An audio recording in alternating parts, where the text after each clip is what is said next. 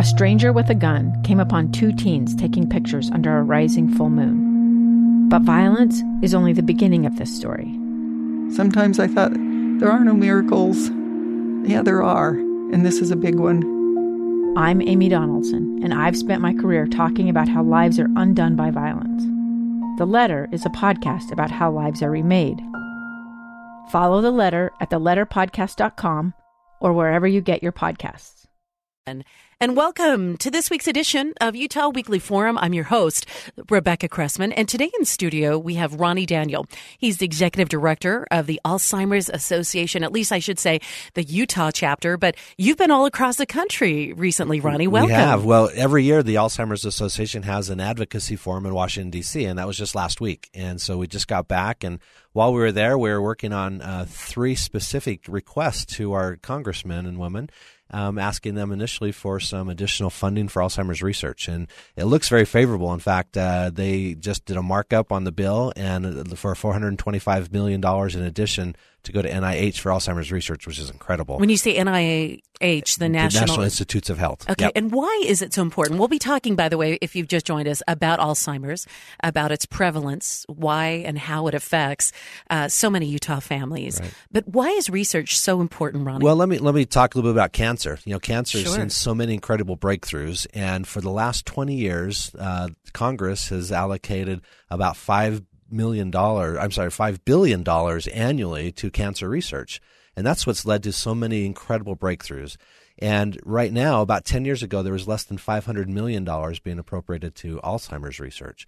And through the work of the Alzheimer's Association and our grassroots advocates across the country, we've now seen that grow to $1.8 billion, which is incredible. And so this additional $425 million would be on top of that. So it would be over $2 billion finally going to Alzheimer's research. And so we expect in the next 5 to 10 years that we'll start to see the same kind of breakthroughs in science and potential cures and at least ways to slow the disease down for Alzheimer's disease because of this investment in research. Well, and you brought up cancer. So for many, many years, I was involved in a lot of advocacy for cancer research. And what I learned at that point was that there are so many different strands of research. There are scientists and professors studying at very different levels whether or not they can control the cell division. Mm-hmm. There are others that can, are looking to see whether the body itself can attack cancer cells rather than the healthy cells. They're looking at research on different types of treatment and medication. So when we talk about Alzheimer's and research, we're also talking about many different approaches, all of right? the above. We're looking at every different way. I mean, the thing we want most is to cure this awful disease. It impacts over 5.4 million people annually in the United States. Right now, at age 65, 1 in 10 people will suffer from Alzheimer's disease. At age 85, it's 1 in 3. And we all know the baby boomer generation is up and coming. In fact, we're here, aren't we? We're here. University of Utah, the Kim Gardner Institute, who does most of the demographics for the state of Utah, has looked at the state of Utah. Right now, we have about 318,000 seniors age 65 and older, and about 10% of them have Alzheimer's disease. That's 30,000. Right? 31,000. By the time we get to 2065, that number is going to quadruple. We'll have more than 1.2 million seniors. In fact, for the first time ever in Utah history, the age group of 0 to 18 is no longer the fastest growing population in our state. And that's because of the baby boomer population that is aging, living longer. Yep. And so now it's age 65 to 75. That's the fastest growing segment of our population. And that's going to continue for the next 40 years. And so as those baby boomers continue to age, and because of advances in cancer research and heart research, people are living longer. And that's the single largest risk factor to Alzheimer's is our age. So can you give that stat again? And for those who just joined us, this is Ronnie Daniel. He's executive director of the Utah chapter of the Alzheimer's Association. So you said under the age of 75, it's 1 in 10? Correct. That will have or be diagnosed with Alzheimer's? Yep. Over the age of 85? It's 1 in 3. Wow. Yeah.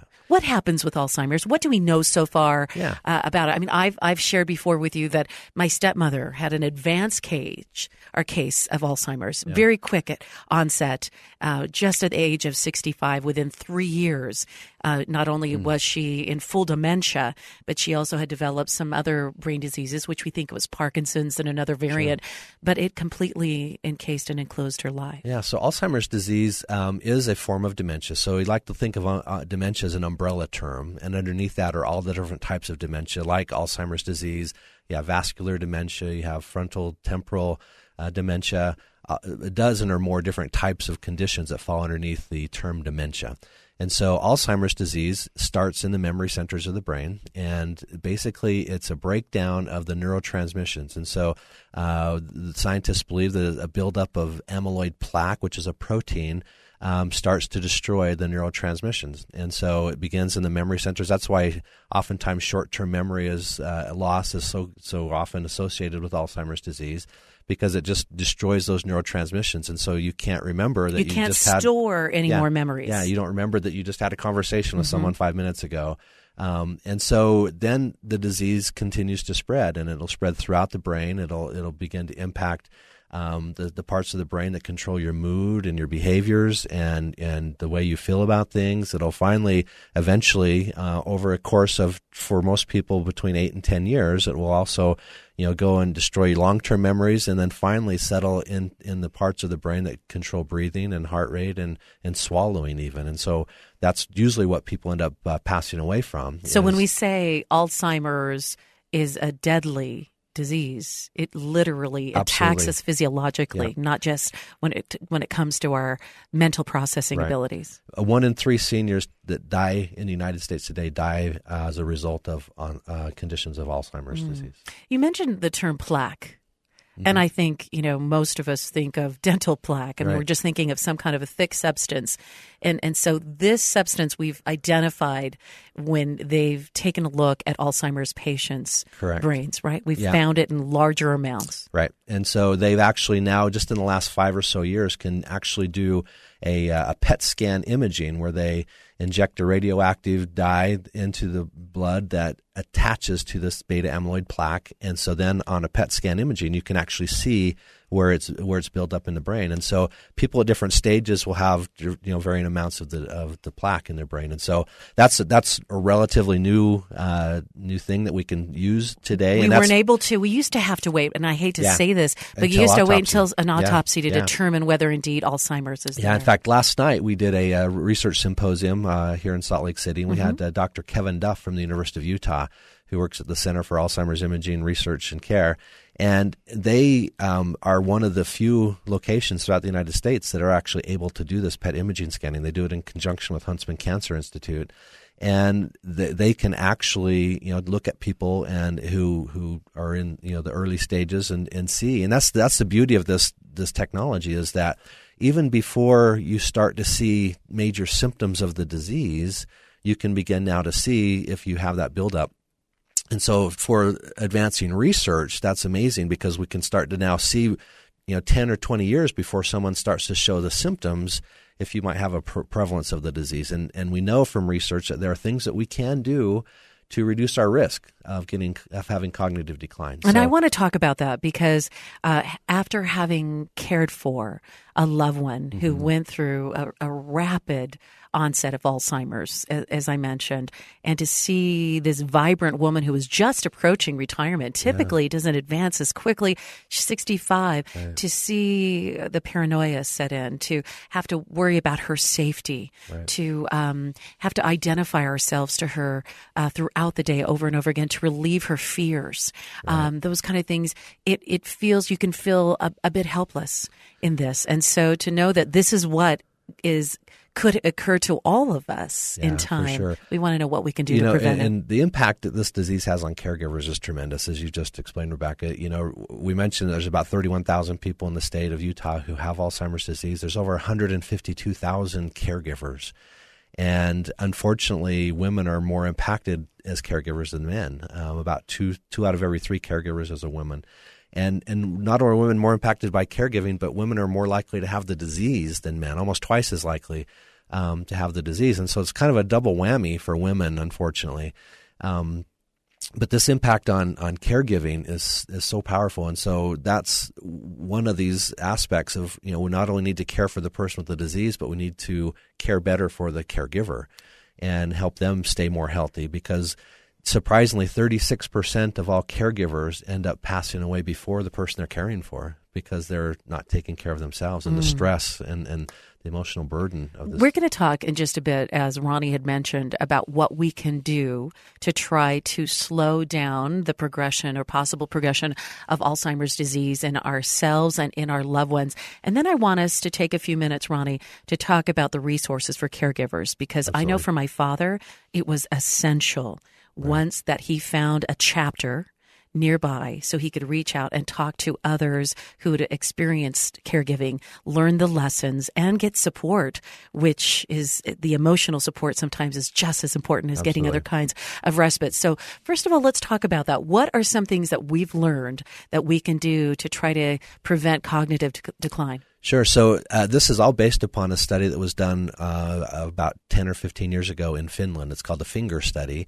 And they took a group of people who were in the early stages of Alzheimer's and had half of them do specific things and half of them just live normal life. And then they compared the two. And the things that they had this control group do were eat a heart-healthy diet. The Mediterranean diet is the one that they used. They also had them do regular cardiovascular exercise 3 times a week. And then they also had them engage in cognitive stimulation, learning new things. It's a little bit more than just doing the Sudoku or crossword puzzle, but actually, going to public education programs or learning a new language or, learning a new hobby like playing the piano or something like that, where you're really stimulating your brain. And then the fourth thing that they focused on was social engagement and getting people involved. And so as they compared these two groups, it was significantly that the people who are doing these things consistently over time reduced their risk for additional cognitive decline and actually pushed out 5 to 10 years the onset of this severe Alzheimer's. That's really dramatic. And I think about our aging population. What tends to happen is isolation. Absolutely. Is that those in the younger generation are busy raising their kids and moving around. Our country, we used to live close to each other all the time, right? Yeah, and now we've got children spread all across the world or across the country. So already when you're aging, you're at risk of the isolation. So I heard right from that that it's so important that we build social interaction into our lives. Absolutely. Especially post-retirement. I'll mention that, right? Right, absolutely. You said the Mediterranean diet. Yeah, so that's basically just a heart healthy diet. It's low fat, lean proteins, fruits and vegetables. It's amazing. I was talking to a lady last night at this research symposium. She said, "Well, that's what we hear all the time. That's how you avoid cancer. That's how you avoid heart disease." There's something about the fish. And it's true. It's true. We want to, you want to keep yourself healthy, and the beauty that they found in the study was that it didn't matter when you started. If you start today, you can make a difference. So it's not like you think, I haven't been doing that for 20 years. It's not going to make a difference. It will make a difference if you start today with, and it doesn't mean you have to go join a gym and become a bodybuilder. It just means you look up Mediterranean diet recipes and start to implement them if you're a caregiver or in your own life. Walk for 15 or 20 minutes every day, and that's all it takes. It's just elevating your heart rate. What the other part of the study has also shown is that what's healthy for the heart is healthy for your brain.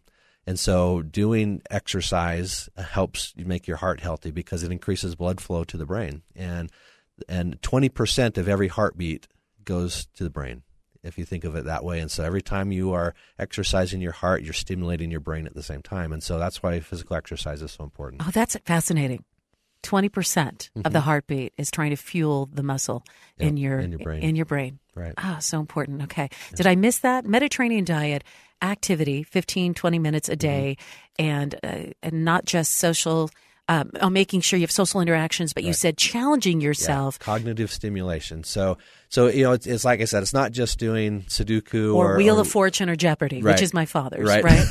and those are not bad things to do for sure. I mean, you're having to think and remember, and those are all good things.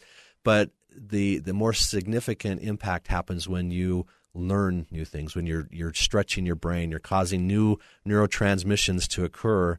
That helps to make your brain healthier. I like and that stronger. idea of a new language, because the way the internet is set up nowadays, you can basically go online and find ways to learn. Absolutely. But if you're trying to reinforce social interaction, it's going to the local high school at night, right? And we all have community education courses that are that happen, and those are go out and it's not that you're trying to master any skill or become a new profession. It's just learning new things. It might be learning a new hobby. It might be learning, new language skills. I remember my aunt, who lives in Fullerton, California. She began her PhD program at 63. Yeah. She said, she said, I'd look around the room, and she said it definitely was a little bit more challenging for me. She said I could feel the difference of when I was working on my master's and had more energy. But she said I had less distractions as well. That's right. So she said it was wonderful to immerse myself in that environment. And, I went back about 5 years ago and did my master's degree, 20 plus years after I did my bachelor's. And I was same thing for me. I felt like not only did I have more life lessons and life skills that I could bring to the table and working on that, but I had less distractions than I had when I was a college student, worried about dating and everything else. And we've learned how to multitask as an adult, right? I mean, life has always happened in the middle of those decades that we've been living. This is Ronnie Daniel. He's the executive director of the Alzheimer's Association, the Utah chapter office, just returning from Washington, D.C. At the beginning of the interview, he was sharing about how he had joined with others across the nation to talk about increasing research funding to Alzheimer's. We also talked about the importance of supporting caregivers, and if we are giving support to someone with Alzheimer's, learning what we need to do to take care of ourselves. So what are some recommendations and resources the Utah chapter of the Alzheimer's Association has? Certainly, as you mentioned earlier, it was important for your father to get out and meet other people who are engaged, and that's one thing that we recommend. We have support groups that are available throughout the state for people who are living with someone, caring for someone with Alzheimer's or related dementia. And it's so powerful to see these people come together and they share ideas and they share what's going on in their lives. And it's one thing for them to talk to someone who's never gone through that themselves, a whole other thing to talk to someone who's in the thick of it with them. Right. And so powerful. And so they come together, they laugh together, they cry together, they learn together. And it's just amazing the respite that they get from that experience. And so certainly that's the first thing is get involved in some kind of a support group in that way. Secondarily, it's really important for you to take respite for yourself. Make sure that you're taking time away, that you can recuperate. Well, it's just taking a nap or going to see a movie or, doing things for yourself that will allow you to, kind of have some downtime. Decompress. And decompress. Sure. And so using, when people offer help, take advantage of that. Mm-hmm. Let people come in and sit with your loved one so that you can get away for a couple of hours. And there's a really interesting tool on our website. It's a calendaring tool. And because so often, if your neighbor is sick, what's the first thing you do? Well, what can I do to help? And no one really can tell you in the moment what they can do to help. But this calendaring program allows you as the caregiver and other family members to identify what are those things that you need help with. It might be go getting groceries. It might be sitting with your loved one for a while. It might be mowing the lawn, those kinds of things. And you put them on the calendar. And then when someone offers, what can I do to help? You can direct them to this calendar. They can go on there and say, hey, I've got an hour Saturday. I can mow their grass. I'll go do that. And then check. It gets taken off the list. I love that tool. It's really, really amazing. But I think what I love is what you said is maybe having that trusted person come into your home and sit while you mow. Because it feels so intense when you're within those four walls and you're with someone who you love and care for that doesn't recognize you anymore. It's completely different than caring for someone else with whom you didn't have all those emotional connections. Absolutely. And so to kind of get in the sunshine, roll your shoulders I've heard it back. described by some caregivers that it just feels like the walls keep getting closer and closer because, as you said, you're 24/7 worried about their safety. Are they going to wander? 60+% of people who have Alzheimer's will wander. And the problem is we don't know that they're going to wander until they wander. Exactly. And so you're always worried about that. And, did I lock the door? Or did I turn? Did I set the alarm? Do they have their ID badge with them? Where's the car keys? Yeah. We have about 6 minutes together. We're talking with Ronnie Daniel of the Alzheimer's Association. What is the website that has the calendaring tool? So it's simply alz.org. alz.org. Yeah. ALZ. Speaking of memory, right. For anyone like me who's got short-term, alz.org. Yep. There are some, talking about calendars, you have some community walks that are coming. Tell us about those. Our Walk to End Alzheimer's, we like to think of it as the state's largest Alzheimer's support group, because we'll have over 5,000 people come together for 8 different walks. We have a walk in Logan, one in Ogden, one in Farmington. We have one here in Salt Lake City. We have one in Park City, Daybreak, Provo, and St. George. That's fantastic, and all those chapters. So we have all of those walks coming together. Our largest one will be our Salt Lake Walk, and it will happen on September 15th at the State Capitol building. We'll have almost 2,000 people at that walk alone. And so we just encourage people to come out. While it is a great support group, it's a way that we raise funds for our chapter. All of the services that our chapter provides, we offer free of charge. And so our walks are ways that we can help, support each other, raise the funds to be able to offer the services we have. Walk to End Alzheimer's. Exactly. That's the neat thing about the walk is people come together, and when they register, they identify what their purpose of walking is. And so there's 4 things that we look at. Are you just a general supporter, want to find an end to this disease? That's the yellow flower. The orange flower represents caregivers, and so people carry these big pinwheel flowers.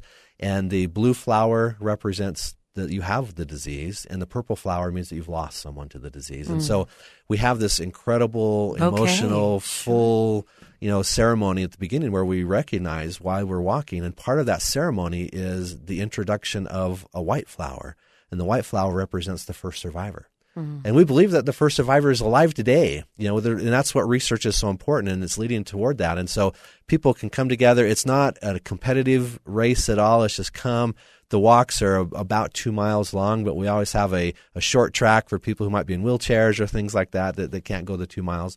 But it's just a great opportunity to come engage. We'll have lots of our sponsors and our vendors there that offer different resources, and so it's a great way to connect with other community resources as well. You said September 15th for the Salt Lake City at the state capitol, but you mentioned they're all across the state. Yeah. Where would we find a list of those days? If you go to that same website, alz.org, and then /walk. Okay. And you go there, and then if you live in Logan, you just put in your zip code, and it will take you to all the information about the Logan Walk and where you can register. And it doesn't cost anything to register. We encourage folks to raise funds, and usually what happens is people will start a team in honor of someone that they know that has the disease, or in memory of someone they may have lost to the disease. And then simply the registering will connect you to all of our social media tools, and so you can send out information to all your family and friends, and people will donate, $20, $30, $40, $50 to the team, and the average team usually is about 10 people, and they raise $500 or $600, and so that's the kind of thing that people do. If you're listening right now and you may be more introverted, a little more shy, and you wonder, is it important really to get together? And what I need to tell you or share with you or, witness to you is that we draw energy and emotional support from each other when we do events like this. Absolutely. It gives us hope. It provides friendships. Yeah. It gives us that much needed light. And as we talked about the tendency we can have when we're overwhelmed to isolate ourselves, it's not a healthy instinct. It's actually sometimes we have to step out of that comfort zone to get the support and resources that we need. And so if you are feeling like, I don't know, step into that, whether it's just a walk around the block or just to be there for the kickoff, because I will tell you, you will feel the sense of support. You will learn something new. You'll go away with something that will help better your life. Absolutely. Rebecca, I've been in this role as executive director for going on 5 years now, and I've been to over 40 walks in that time that we've had. Go to all of them, and there's not been one walk that's passed that someone hasn't come up to me and said, thank you for having this event. It's just so powerful for people when they come. They didn't know that this kind of thing existed. They didn't know the Alzheimer's Association existed before. And quite often I'll have, an older woman that will come up to me and say, I wish I'd have known you were here 5 years ago when my husband was, now he's gone. this was so cathartic for me to come and feel the love and feel the hope and the joy that we have in those walks. They're fun events, but they are very powerful. And Alzheimer's is still with us as a disease that we are working to eradicate, to cure, to treat. And in the meantime, while we do that, we can come together and support each other. Walk to End Alzheimer's. All the details are on alz.org. If you are a caregiver and you want more information about support groups or ideas to help yourself, that's online as well. Absolutely. Right? You can go to our website again, alz.org. Or you can call, we have a toll-free 24/7 helpline that people can call, and that number is 800-272-3900. And anytime, day or night, people can call that, and there's a master's level clinician on the other end of the phone that can help you just answering basic questions or help you if you're having a crisis. Okay, I love and that. It's amazing. So please, again, 800-272-3900. And I'll give it to you one more time, 800-272-3900. Jot that down if you are a caregiver.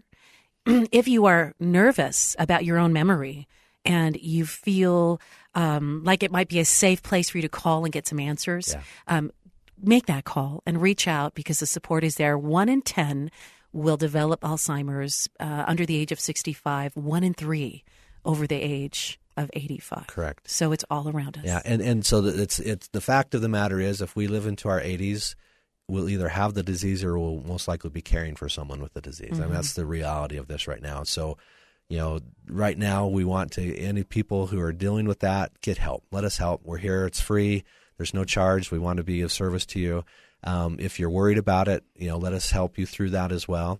One of the things they'll find on our website is the 10 signs, know the 10 signs. And so if you're worried about it, if you're thinking you have memory issues, go check out that list of 10. And if you can check off a few of those, then it's important to go talk to your doctor. Right. And I've actually talked with my doctor about memory. Yeah. And he's given me on 2 occasions memory tests and said down it's part of our health. Exactly. Our mental cognitive It takes about important. as long to do the cognitive assessment as it does for them to check your heart and lungs. Yeah. And so it's just a normal, natural part. If you're over 65, just like, I turned 50 a few years ago and now every year I have to, do that colonoscopy thing. Yay. It's just important, when you're over 65 to ask your doctor to, are you doing a cognitive assessment? And if not, please do so. And then you can kind of get a baseline and see year to year how you're doing and if you're having any issues. And look for more information on those signs, 10 signs on alz.org. Ronnie, thank you for joining My us. pleasure. What important information. Again, that number 24 hours a day, 1-800-272-3900, the Alzheimer's Association, the Utah chapter.